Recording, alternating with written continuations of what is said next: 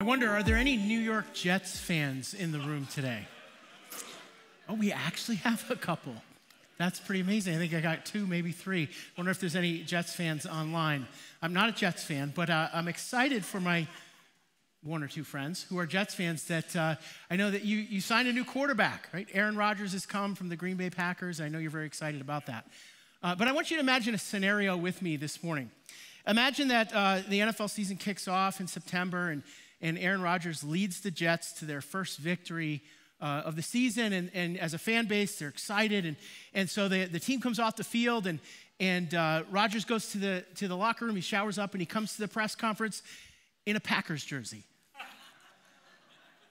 Now imagine that, this is the team he's left, and yet he comes to the presser in a Packers jersey. And imagine weeks 2, 3, and 4, the Jets cease winning, and the reason is that Rodgers is running the Packers offensive scheme with the Jets, and so there's confusion and chaos. He's running the plays of the team that he used to belong to, and he continues to come to the press conferences changing out of his Jets uniform and putting on a Green Bay Packers jersey. Imagine the backlash, right, from the media, from the fan base. It'd be chaos. By the way, I wouldn't put this past Aaron Rodgers necessarily. But this is precisely the same kind of idea of what Paul is talking about as we get near to the end of the book of Galatians. Over the last couple weeks, including today, we've been saying that kind of the essence of what Paul's saying is be who you are. You've experienced new life. You're on a new team. Now, I know the illustration breaks down a little bit because going from the Packers to the Jets isn't necessarily, but hey, I'm a Mets fan, so I can get away with saying that. But nonetheless, freedom in Christ, what we've talked about is Christian liberty, if you will, is a turning from our sin and from the law, but it's also a turning to Christ, to a new way of living, to serving others, and to obedience for Christ. It becomes a delight to walk with him, to obey him, to walk in freedom. We're set free from sin. We're set free to something else. But it's fair to ask the question then, and this is kind of where Paul's going in our message today, how do we do this? How do we live this new kind of life? How do we live in the pattern of the new team that we're on, if you will? And the short answer is by the power of the Holy Spirit. That's where Paul's going this morning. And so I want to read our text for today, and then we're going to pray together and then explore it. Galatians chapter 5, beginning in verse 16. Paul says, I say then, walk by the Spirit, and you will certainly not carry out the desire of the flesh. For the flesh desires what is against the Spirit, and the Spirit desires what is against the flesh. These are opposed to each other, so that you do not do what you want. But if you are led by the Spirit, you are not under the law. Now the works of the flesh are obvious: sexual immorality, moral impurity, promiscuity, idolatry, sorcery, hatreds, strife, jealousy, outbursts of anger, selfish ambitions, dissensions, factions, envy, drunkenness, carousing, and anything similar. I am warning you about these things as I warned you before, that those who practice such things will not inherit the kingdom of God. But the fruit of the Spirit is love, joy, peace, patience, kindness, goodness, faithfulness, gentleness, and self-control. The law is not against such things. Now, those who belong to Christ Jesus have crucified the flesh with its past passions and desires. If we live by the Spirit, let us keep in step with the Spirit. Let us not become conceited, provoking one another, envying one another. Pray with me this morning, church. Our God and Father, we approach your word, Lord, with a sense of fear and trepidation, a godly reverence for who you are and for what your word says. There are some hard words in this text. Lord, as we talk this morning a lot about passion and desire, Lord, we do so at the beginning of June, a time when our culture is driven by passion and desire. And Lord, would you instruct our hearts in what you want us to hear this morning? Through your Holy Spirit, we pray in Jesus' name. Amen. Amen. Well, Paul begins with this idea of, we could say it this way, there's a holy war that's going on. There's a holy war that's going on inside of us. If you are a believer in Jesus, it's between the Spirit of God, the Holy Spirit himself, and your flesh, your sinful flesh. And Paul begins, he says, if you walk by the Spirit, you will not gratify or carry out the desires of the flesh. This could be a thesis statement or a principle statement for the doctrine of Christian living. Walk by the Spirit, and you will not gratify the desires of the flesh. It's almost formulaic. And in the original language here is the idea of the present tense imperative. Right now, keep on walking. It's a command, probably best rendered in that manner. Keep on walking. There's a persistency to what Paul is talking about. And in such a way, you will not carry out the desires of the flesh.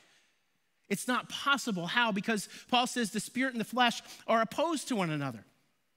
And Paul says elsewhere that you cannot serve God and mammon. By the way, the word there is not money. It's not dollars and cents per se. It's mammon. It's that which is temporal and earthly and of this world, the old team. You can't serve them both. They're in opposition to each other. And Paul spends a great deal of time in Romans chapter 7 kind of belaboring this discussion.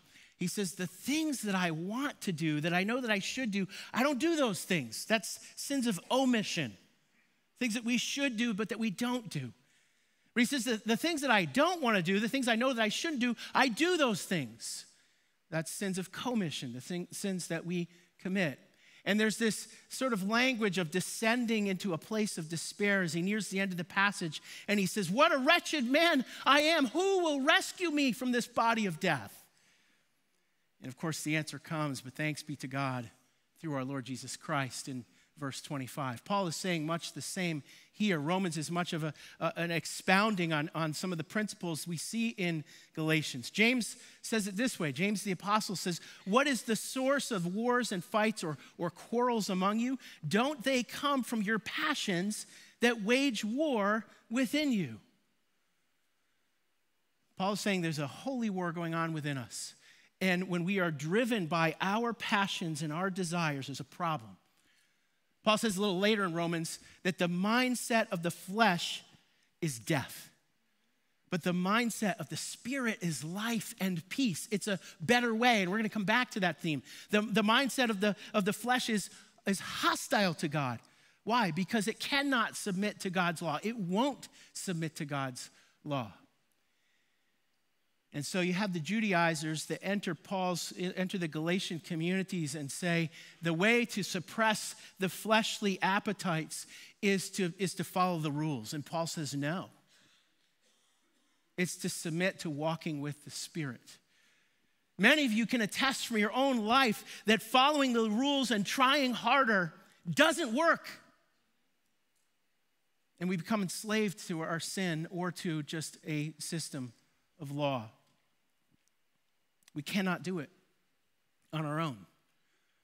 I love what William Temple says here, the British theologian. He says, it's no good giving me a play like Hamlet and telling me to write a play like that. Shakespeare could do it. I can't. It's no good showing me the life of Jesus and then telling me to live like that. Jesus could do it. I can't.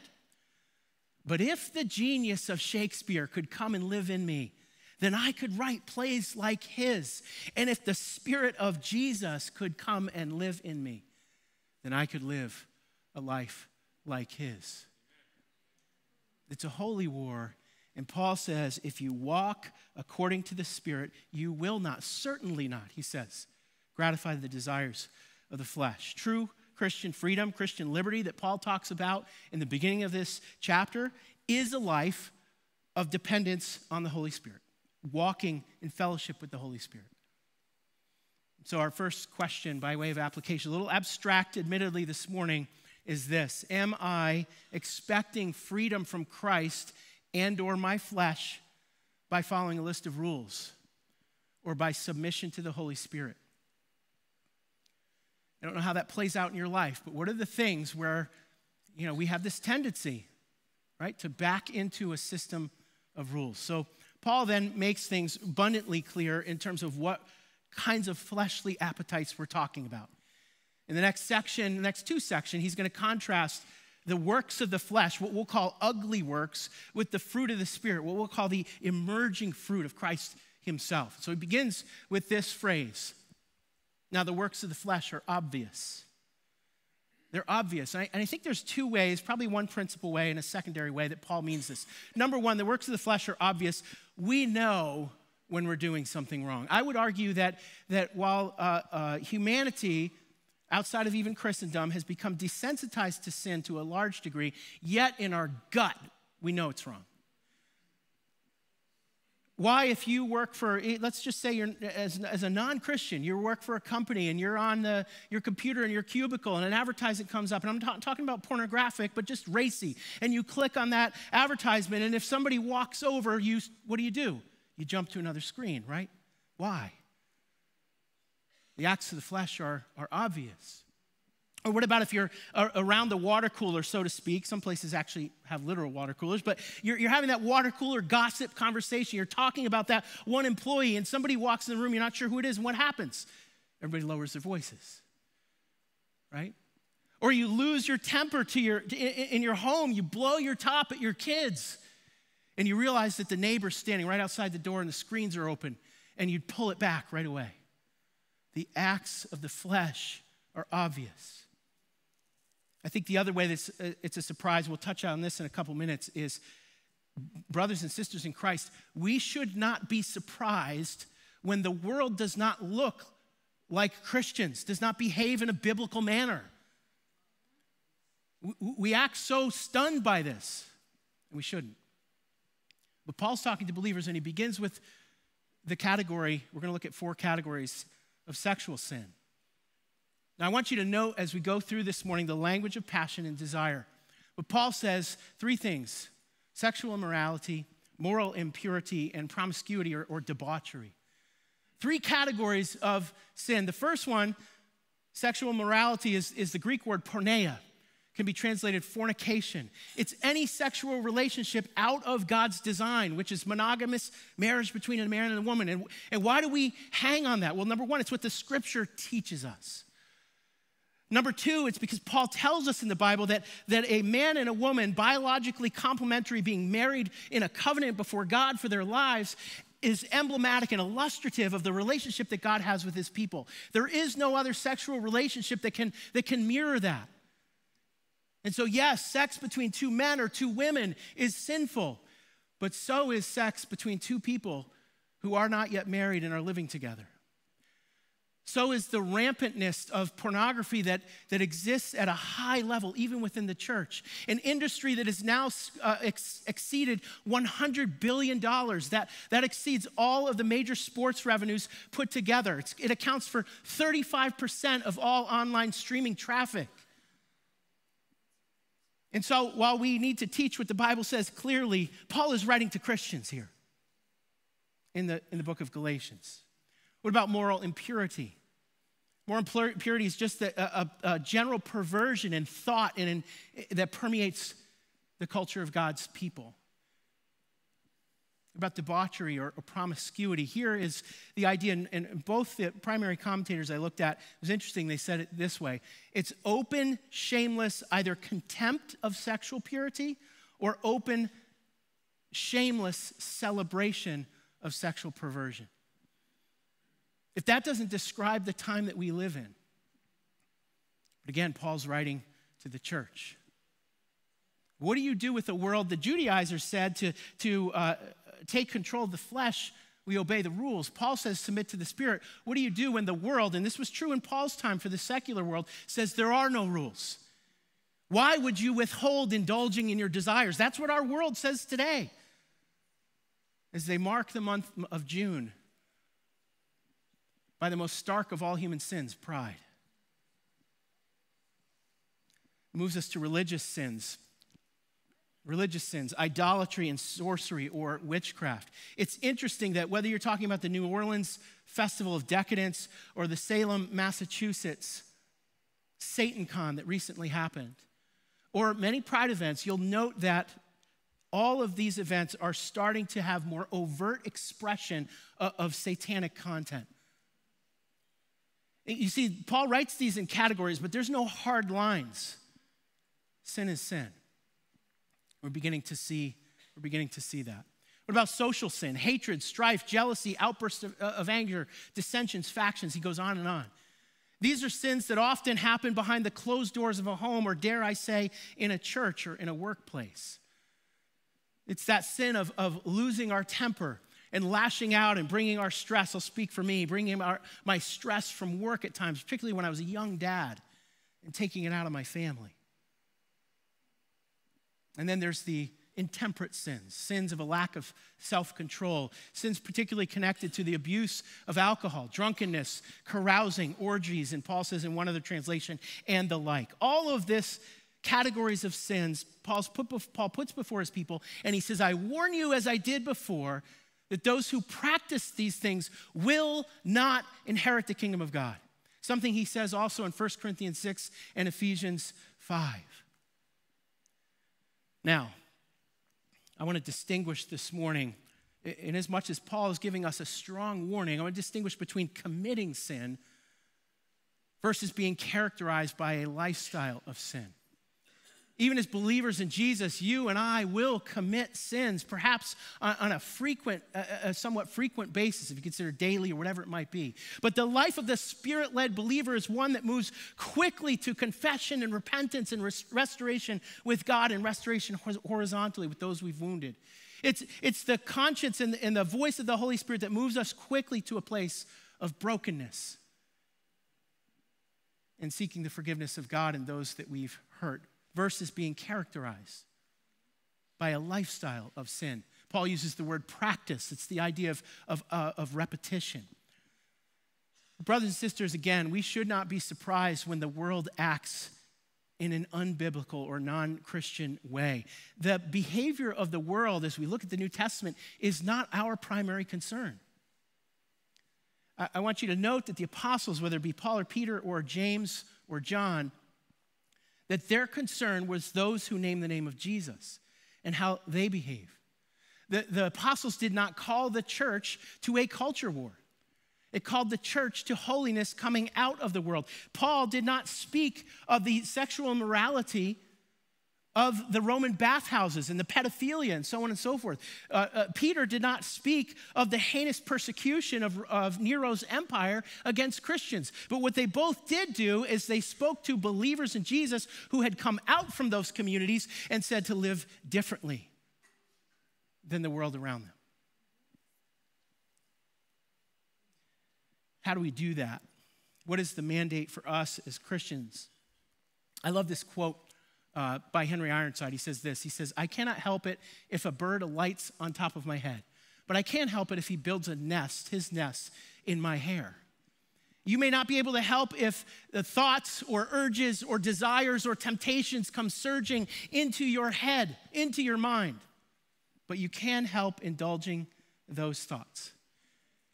Part of it comes from recognizing, am I asking the wrong questions? What do I mean by that? When I was a youth pastor, we would do a series once a year on sex and dating, and Jeremy does as well. And I would get this question in some form or fashion, usually multiple times, and I'm sure Jeremy has as well. Here's the question. You probably kind of know where I'm going. We'd be talking about sex and dating, and we get this question. How far is too far?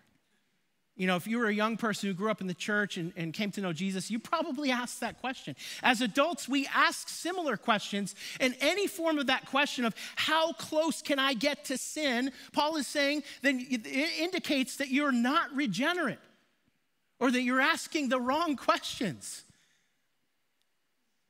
Paul writes these verses that we might check our salvation, that we might know where we stand before a holy God.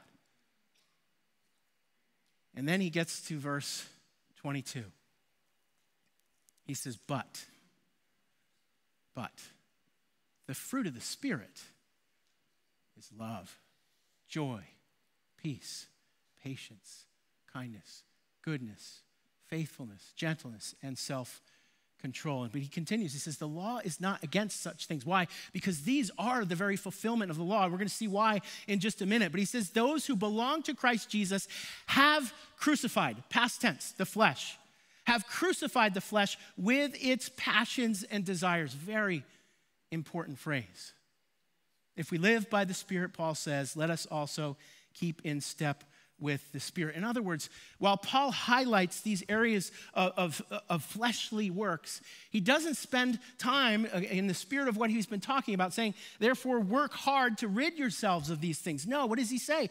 Walk according to the Spirit. You will not gratify the desires of the flesh. Perhaps an illustration. Some species of oak trees will hold their leaves all winter. In other words, when late November, early December comes and the sap drains out of the tree and the leaves turn brown and they wither, they hang on to the tree and they stay there. The tree, the life has run out, they're dead, but they stay there. But in late February and early March, as the sap begins to run in the tree, as new life flows into the tree, into its extremities, and the buds begin to develop, they push the old leaves off and they fall to the ground. This is similar to the fruit of the Spirit, to walking by the Spirit. That this living a Spirit-filled life, walking after the Spirit, expels the flesh as new life grows stronger. It's what the Puritans called the expulsive power of a new affection.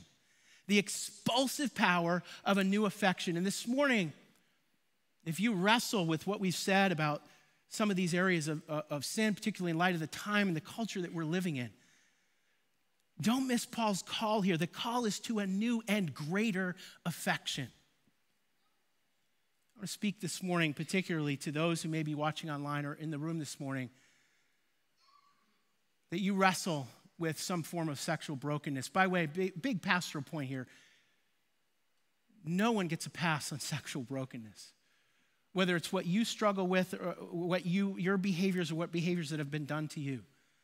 But if you struggle this morning, if you're someone who's same-sex attracted, or maybe you're in a same-sex relationship, or you're somebody who struggles with your gender identity versus your biological sex,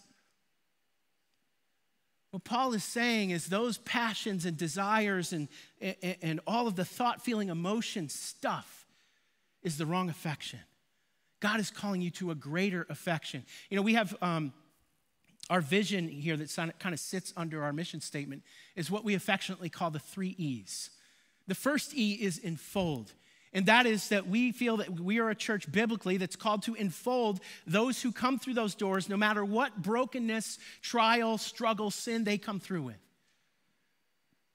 But the second E is equip. That is that we are called, Ephesians 4 tells us, to equip the saints for the work of ministry. To equip you, if you're new to the Bible, with what does the Bible say? What does God say? Not my thoughts, feelings, and emotions. What does God say about who I am, my identity? What does God say about my biology? What does God say about human sexuality?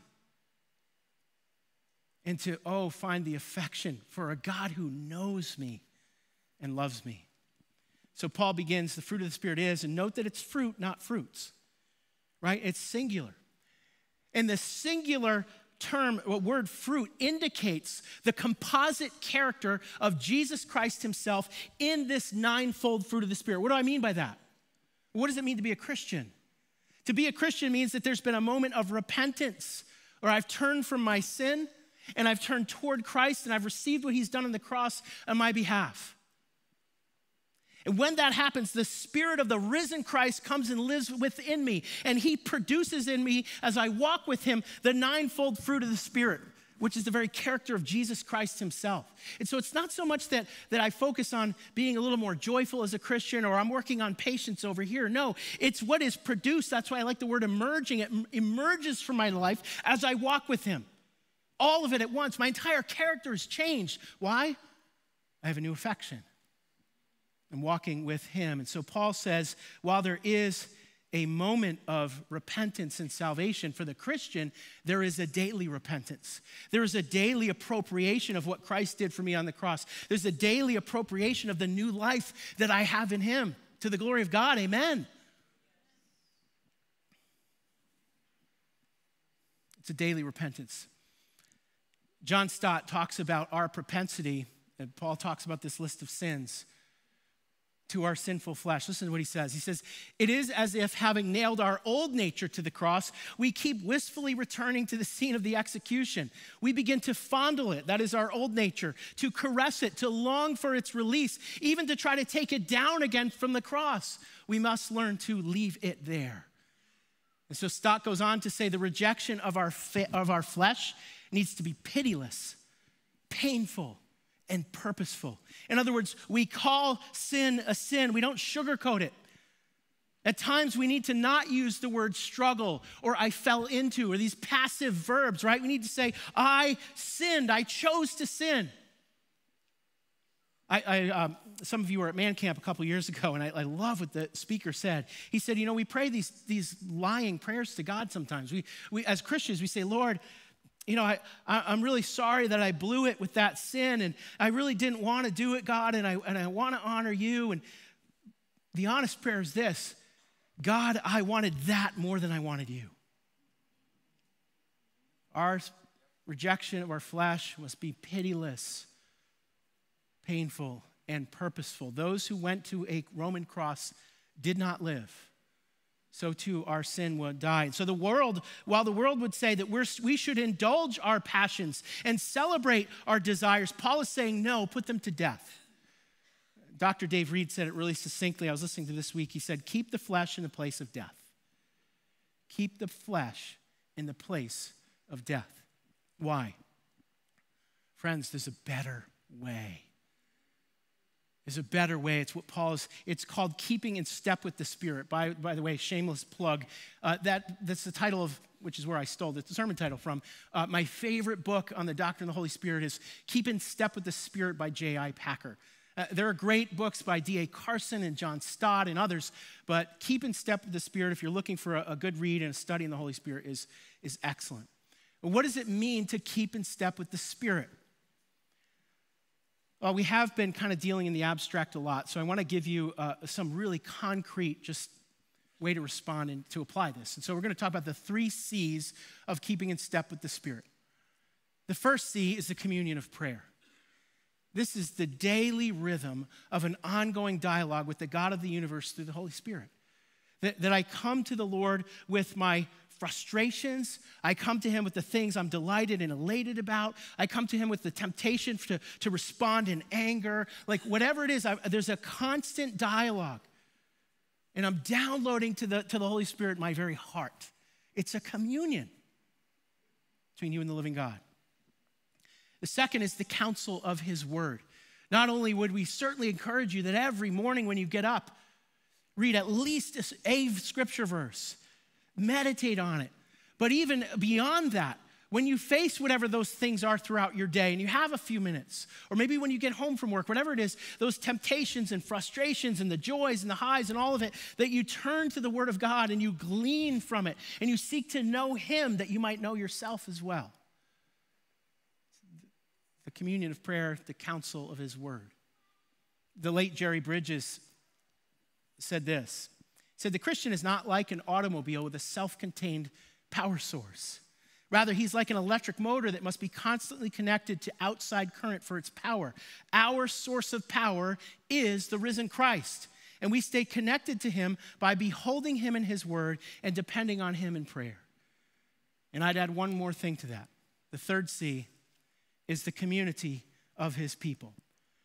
While the fruit of the Spirit is the composite character of Jesus Christ lived out, Jesus living through me, he's also given us his people. That in our trial, and this is the temptation, right? When we're in a bad place, it doesn't have to be sin, but it could be sin, but just in a bad place, what do we tend to do? Withdraw, isolate, go it alone, take it on ourselves, gut our way out. That's not the biblical way. Communion of prayer, the counsel of the Word of God, and the community of God's people. Share a brief story from my week to kind of illustrate this. On Thursday, I think it was Thursday, I was just in a bad mental space. The best way I could describe it, and the word I used when I shared with others, was in my spirit, I was just agitated, like at unrest, uneasy. And by the grace of God, this is exactly what I did. I was wrestling with God throughout the day on what is going on. Is there some sin issue in my life? Like where is this coming from? Why am I feeling just no peace in my spirit? And then I opened the Word of God and I read a particular text. And as I looked at the text I was looking at, I said, Lord, is there something in my life I'm hanging on to or I'm not giving you lordship? Lord, what is it? Well, I didn't get any particular answers. The third thing I did is I reached out to some brothers and I just said, I don't know what's going on. I'm just agitated. Would you pray for me? And they said, absolutely. If you are in that place, do not isolate. Find a brother, a sister. Practice the 3 C's. Our last scripture this morning reminds us of, we've talked about the how. The what is the cross of Christ. It's what Paul has been saying throughout this whole book. And so I want to take us all the way back to the beginning of our series in Galatians chapter 2 as we prepare to take communion together. You can get your cups out. And Paul says in Galatians chapter 2, I have been crucified with Christ, and I no longer live. But Christ lives in me. It's what we've just been talking about. And the life that I now live in this flesh, I live by faith in the Son of God who what? Who loved me and gave himself for me. Note Paul's theology here. Paul talks about himself, his identity, I, synonymously with his body, his physical body. He doesn't divide them. This is why when we baptize,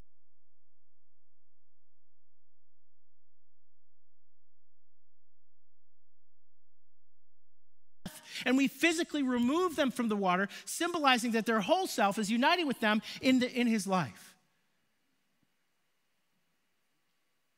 And then there's new life, walking by the Spirit.